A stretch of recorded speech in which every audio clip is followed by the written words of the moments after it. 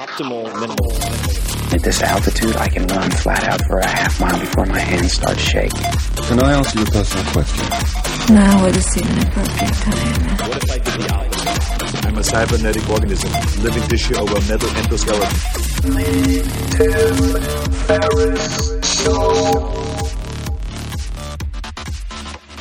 This episode is brought to you by Athletic Greens. I get asked all the time what I would take if I could only take one supplement. The answer is invariably Athletic Greens. I view it as all-in-one nutritional insurance. I recommended it, in fact, in the 4-Hour Body. This is more than 10 years ago, and I did not get paid to do so. With approximately 75 vitamins, minerals, and whole food sourced ingredients, you'd be very hard-pressed to find a more nutrient-dense and comprehensive formula on the market. It has multivitamins, multi-mineral greens complex, probiotics and prebiotics for gut health, an immunity formula, digestive enzymes, adaptogens, and much more. I usually take it once or twice a day just to make sure I've covered my bases if I missed anything I'm not aware of. Of course, I focus on nutrient-dense meals to begin with. That's the basis. But Athletic Greens makes it easy to get a lot of nutrition when whole foods aren't readily available. From travel packets, I always have them in my bag when I'm zipping around. Right now, Athletic Greens is giving my audience a special offer on top of their all-in-one formula, which is a free vitamin D supplement and 5 free travel packs with your first subscription purchase. Many of us are deficient in vitamin D. I've found that true for myself, which is usually produced in our bodies from sun exposure. So, adding a vitamin D supplement to your daily routine is a great option for additional immune support. Support your immunity, gut health, and energy by visiting athleticgreens.com/TFS. You'll receive up to a year's supply of vitamin D and 5 free travel packs with your subscription. Again, that's athleticgreens.com/TFS, as in Tim Ferriss Show.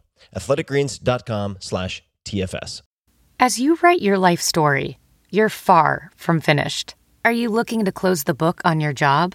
Maybe turn a page in your career? Be continued at the Georgetown University School of Continuing Studies. Our professional master's degrees and certificates are designed to meet you where you are and take you where you want to go. At Georgetown SCS, the learning never stops, and neither do you. Write your next chapter. Be continued at scs.georgetown.edu/podcast. Hello, boys and girls, ladies and germs. This is Tim Ferriss, and welcome to another episode of The Tim Ferriss Show. This one is an experimental episode, as I often indulge in, and it features one of my favorite writers, an inspiring fellow, Paulo Coelho, who has long been one of my writing inspirations. His books of near universal appeal span from The Alchemist to the most recent Adultery, and his work has been translated into more than 70 languages. Who knew there were even 70 languages on the planet? And few people know that The Alchemist, which was sold to an original Brazilian publisher, which printed 900 copies, has now sold more than 65 million copies worldwide. I expect it's probably more than 100 million. That original Brazilian publisher, after the 900 copies, declined to reprint it. It wasn't until after his subsequent novel, called Brida, that The Alchemist was revived and took off. I, for one, have always been very impressed with consistent writers. Paulo averages one book every 2 years, and he is staggeringly consistent.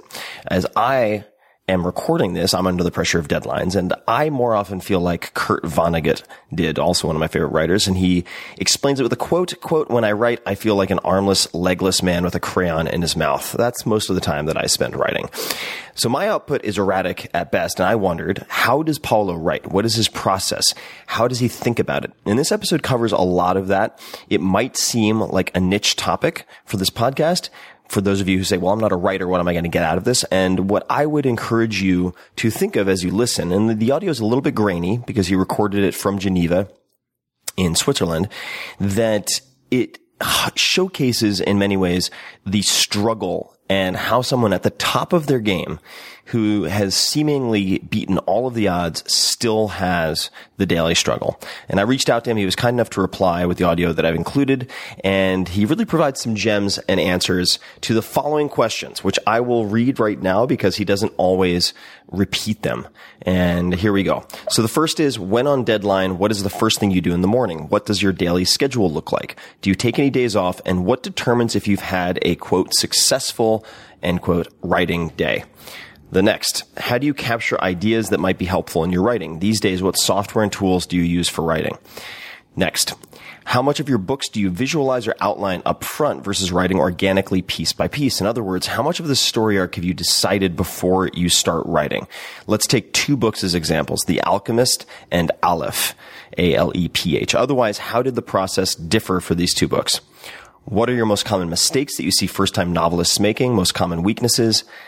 Do you base your characters on real people? Why or why not? If not, how do you develop those characters?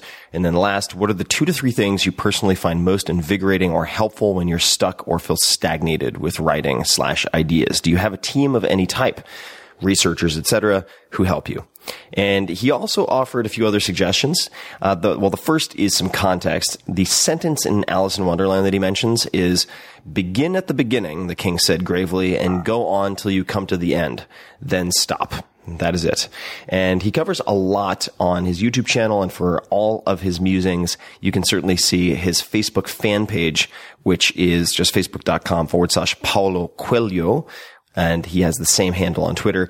I think he has something along the lines of 28 million fans as I record this, which is astonishing. So without further ado, please enjoy this short and experimental episode with the incredible Paulo Coelho. And I will link to anything he mentions in the show notes, as well as additional resources at 4hourworkweek.com/podcast.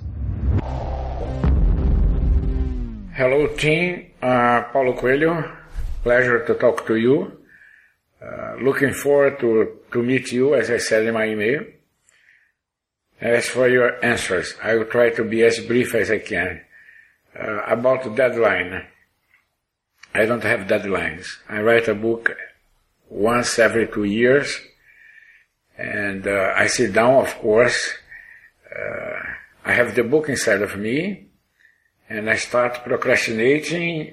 In the morning, I check in my emails, I check news, I check everything that I could check, or just to postpone the moment to sit and face myself as a writer in front of my book.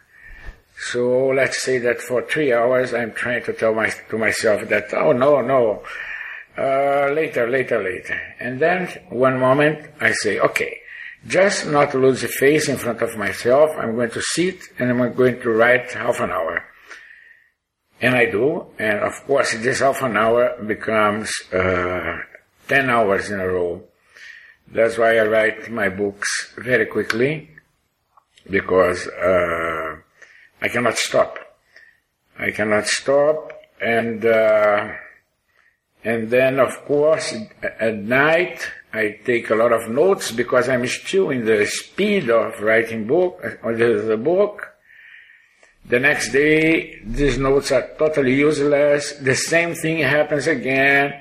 Checking emails, going to social communities, postponing, procrastinating, and I cannot stop. Probably this is my inner ritual, you know. I have to feel guilty of not writing for 3 hours or 4 hours, but then when I'm there, I start writing and non-stop.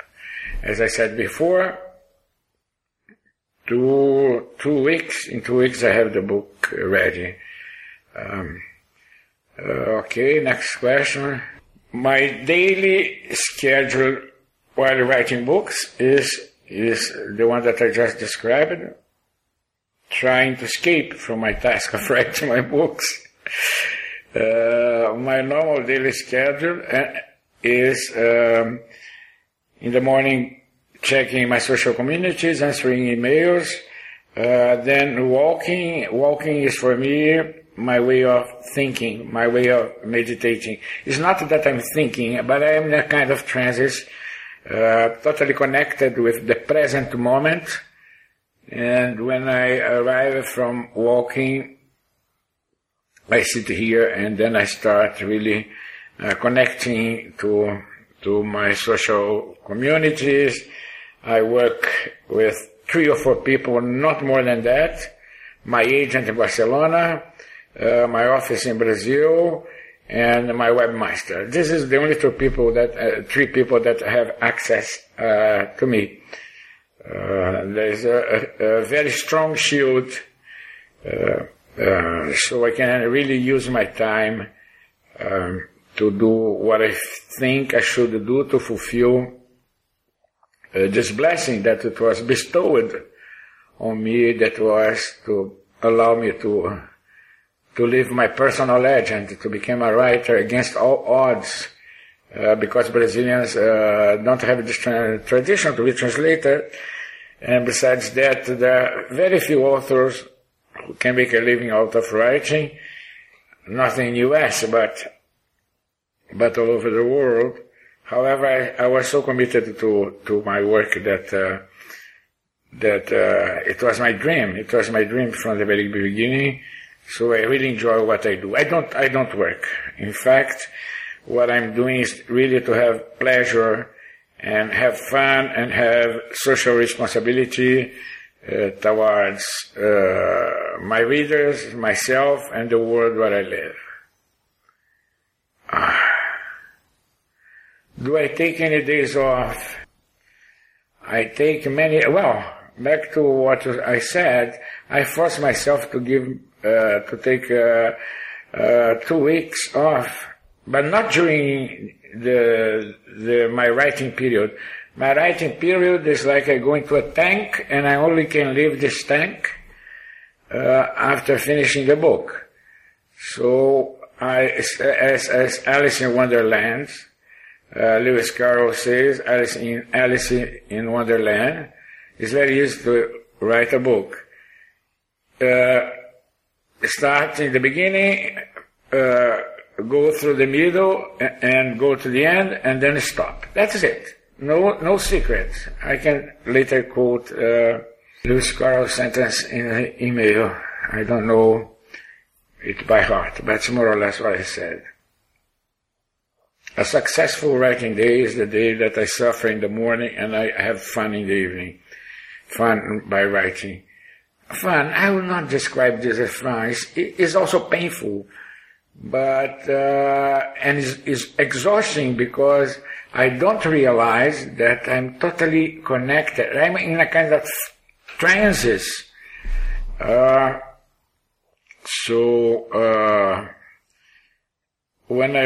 When I go to bed after 10 hours working, the adrenaline is still circulating in my blood. So it takes hours to sleep, and there is this notepad by my side, and I take notes, but I take notes only to take them out from my head. They will be useless next day. I never used notes that I took on leave to continue writing. And this happened since I wrote my first book, The Pilgrimage. I cannot change this process. I wish I could sit and write and not feel guilty for 4 or 5 hours during the day. It's impossible. How do I capture ideas that might be helpful in your writing? I don't. I try to live my life. I do live my life. And eventually some subject pops up when this cycle of 2 years ends. And there are several layers of ideas, I think, I'm going to write a book about this, and then I start, and then the second, and then the third. But hidden behind all these books that are not ready to be written or should never be written, it is the book that I want to be written, that I want to write. So, and it is the book that wants to be written. I think it's much more a decision from the book than from the writer. And then when you discover the first sentence, behind this first sentence there is a thread that takes you to the last sentence of the book. Let's say, let me give you an example. When I wrote The Alchemist, I want to write a metaphor about me, about my life. And to be honest, I don't know why did I choose a shepherd boy. I've never been a shepherd. I did not do any research on shepherds, not even in Islam. I heard someone, when I was in Israel, mentioning the 5 precepts of Islam. But the book was there. I think that when you write a book, as it is written in The Alchemist, you connect to the soul of the world. You connect to this energy that I call inspiration. Everybody calls inspiration. And then there's not that such effort to write it. As for Aleph, I took this Trans-Siberian journey in 2006, and I never thought I would be able to write a book on it. Why? Because it's so difficult to explain this point that contains everything. So I lived my experience traveling for 3 months. I met this Aleph, this point, but I thought I would be unable to write about it. And then one day, 2 years ago, I was talking to a friend, and she said, "Why don't you write about the Trans-Siberian? No, this long trip." I said, first, because I don't feel like writing this. Second, because it's not every single experience that I have in my life that I want to write. On the opposite. I write about a few experiences, but not all of them. But, well, and then, 3 days later, I got this inspiration. Yes, I should write. The book is ready. And I started the book with a word that normally you don't start a book. It is no. Nobody starts a book saying no. It's considered to be a bad vibe. That said, the book is now, at the moment that I'm recording this interview, #1 everywhere. It was released 2 weeks ago in Germany, and it went to #3 1 week ago, and then this week #2. So, if you want to capture ideas, you're lost. Because you're not going to live your life. You're going to be capturing ideas. You're going to be detached from the emotions that you need to be, to live fully. You'll be an observer and not a human being that is living his or her life. I strongly, except of course for technical stuff, I strongly encourage writers not to think about writing every time that they do something. Forget notebooks, forget taking notes. Let what is important remains. What's not important goes away. So when you sit down to write, there is this process of purge, this process of cleansing, that only the important things remain. So it's much more easy than taking notes and overload yourself with information. Software and tools that you use for writing. I would like to elaborate more. I don't want this podcast to be very long. I know that it is a blog, but basically I use Word, and that's all. That's all. Having said that, a writer today is not a writer of books. He or she must be fully conscious that there are different types of writing. You can write for books, you can write for mobiles, you can write Twitter, you can write blogs, and each and every platform requires a different technique. This is what is very exciting for writers today, is we are in front of a new challenge, and you have to learn how to do it. A tweet is not a book. A book is not a tweet. So, but please, writers should exercise training in this new techniques. Let's forget about the classic format of books and move to the way that internet is now forcing us to move. Encouraging us to write. As for the story arc, there are only 4 stories. The story of a love story between 2 people, a love story between 3 people, the struggle for power, and the journey. Every single book that it is in a bookstore deals with these 4 archetypes, these 4 themes. So you have to decide only among these 4 themes. But back, it is not, in my case, it's not me who decides. It is the book itself. I'm not saying, well, the book is powerful, it is an angel that it is whispering to me what to write. No, I'm not saying that. I'm saying that normally I have 10,000 books that I feel like writing, and at the end of the day I only write 1. Let's take 2 books as examples, you said. Alchemist and Aleph. How did your process differ from these 2 books?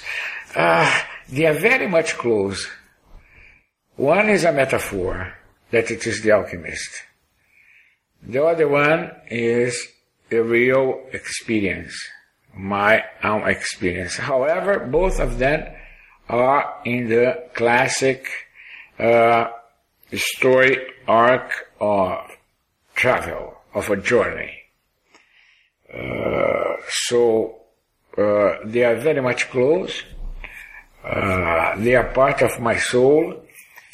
If there is, I think that I answered the question. What are the most common mistakes that you see first-time novelists making? The most common mistake is the first-time novelists are always postponing.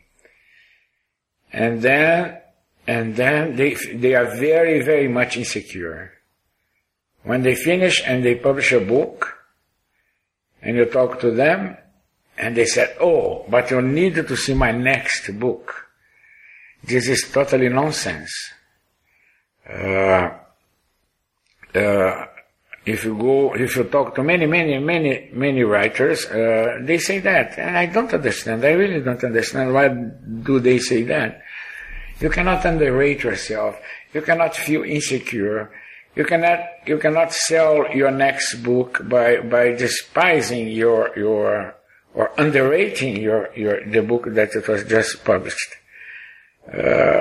So as for style and this type of things, don't try to innovate.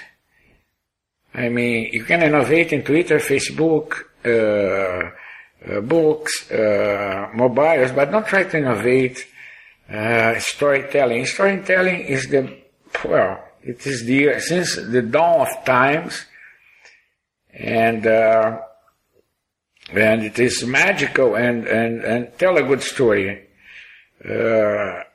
I see people trying to work so much in style, finding different ways to tell the same thing.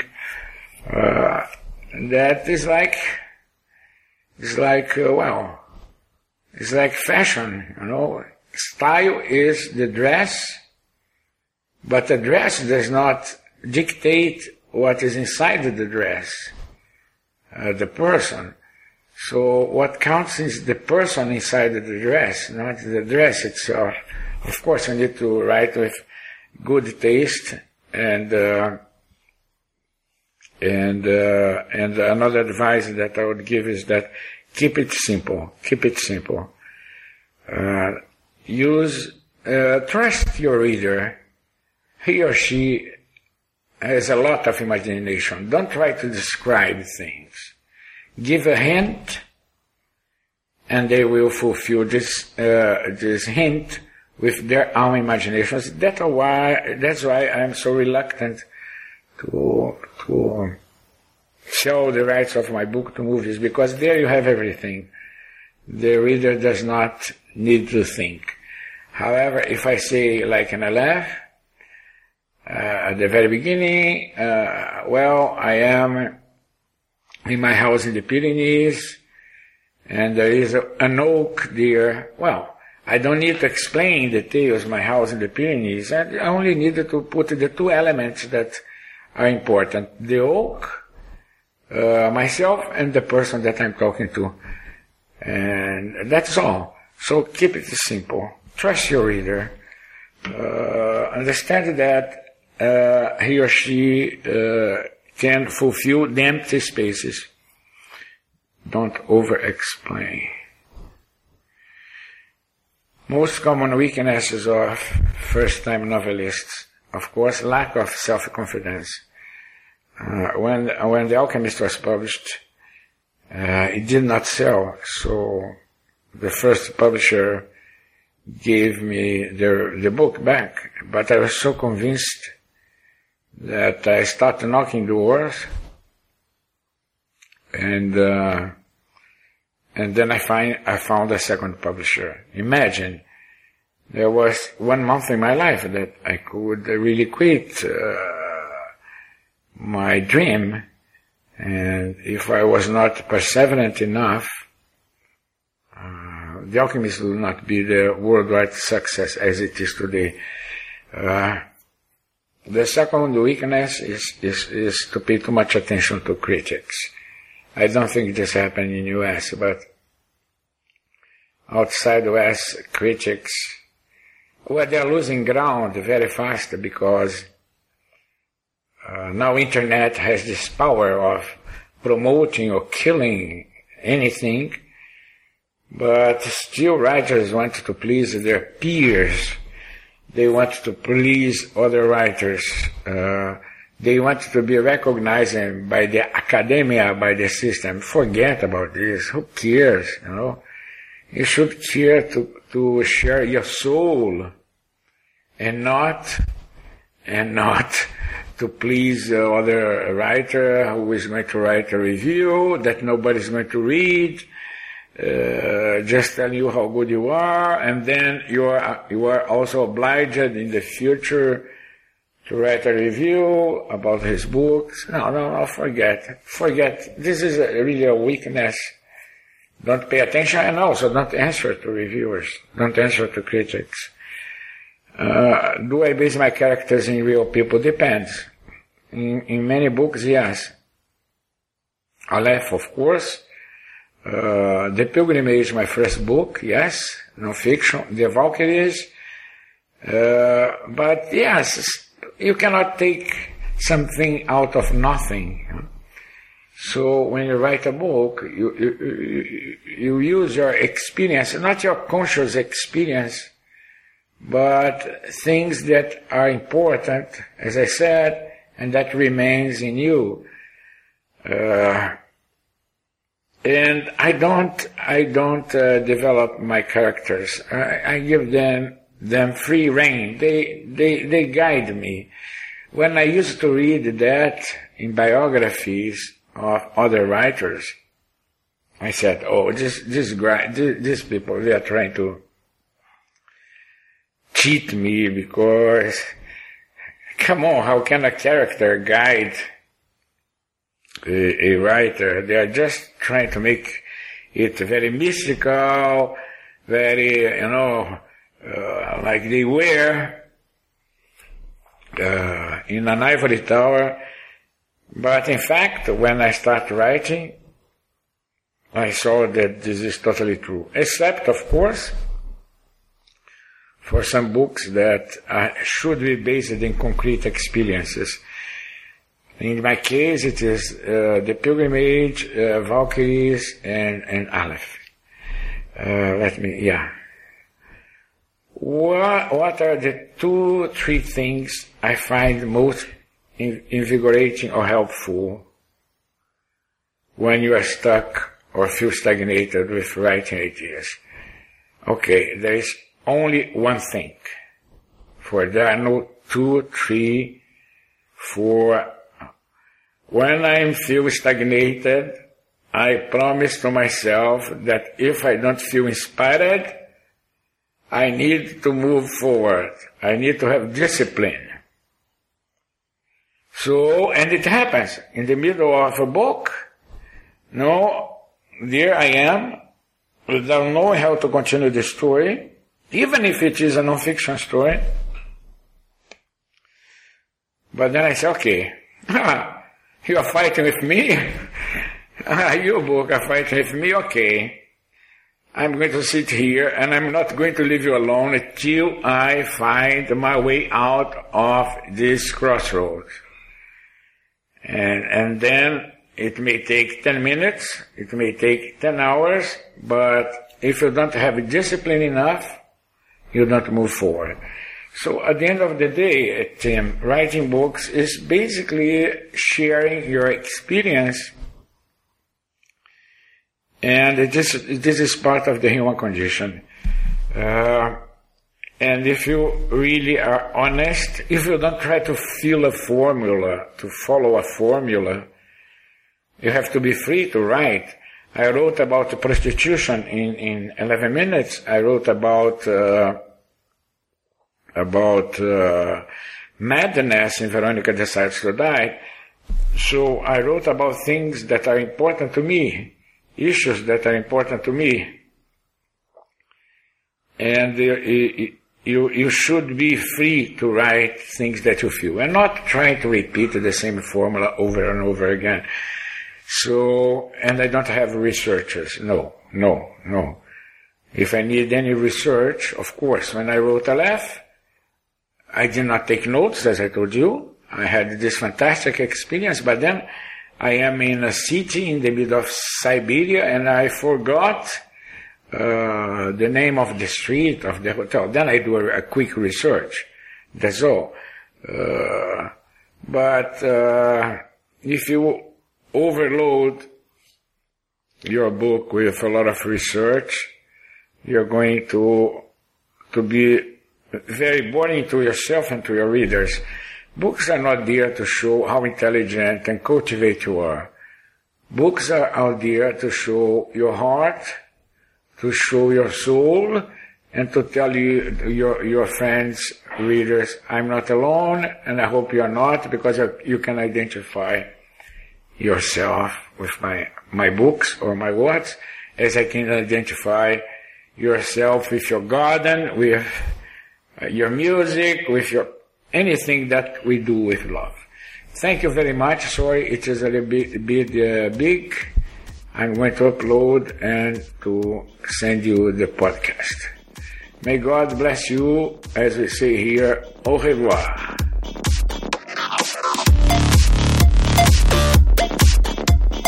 Hey guys, this is Tim again. Just a few more things before you take off. Number one, this is 5 Bullet Friday. Do you want to get a short email from me? Would you enjoy getting a short email from me every Friday that provides a little morsel of fun before the weekend? And 5 Bullet Friday is a very short email where I share the coolest things I've found or that I've been pondering over the week. That could include favorite new albums that I've discovered. It could include gizmos and gadgets and all sorts of weird shit that I've somehow dug up in the world of the esoteric as I do. It could include favorite articles articles that I've read and that I've shared with my close friends, for instance. And it's very short. It's just a little tiny bite of goodness before you head off for the weekend. So if you want to receive that, check it out.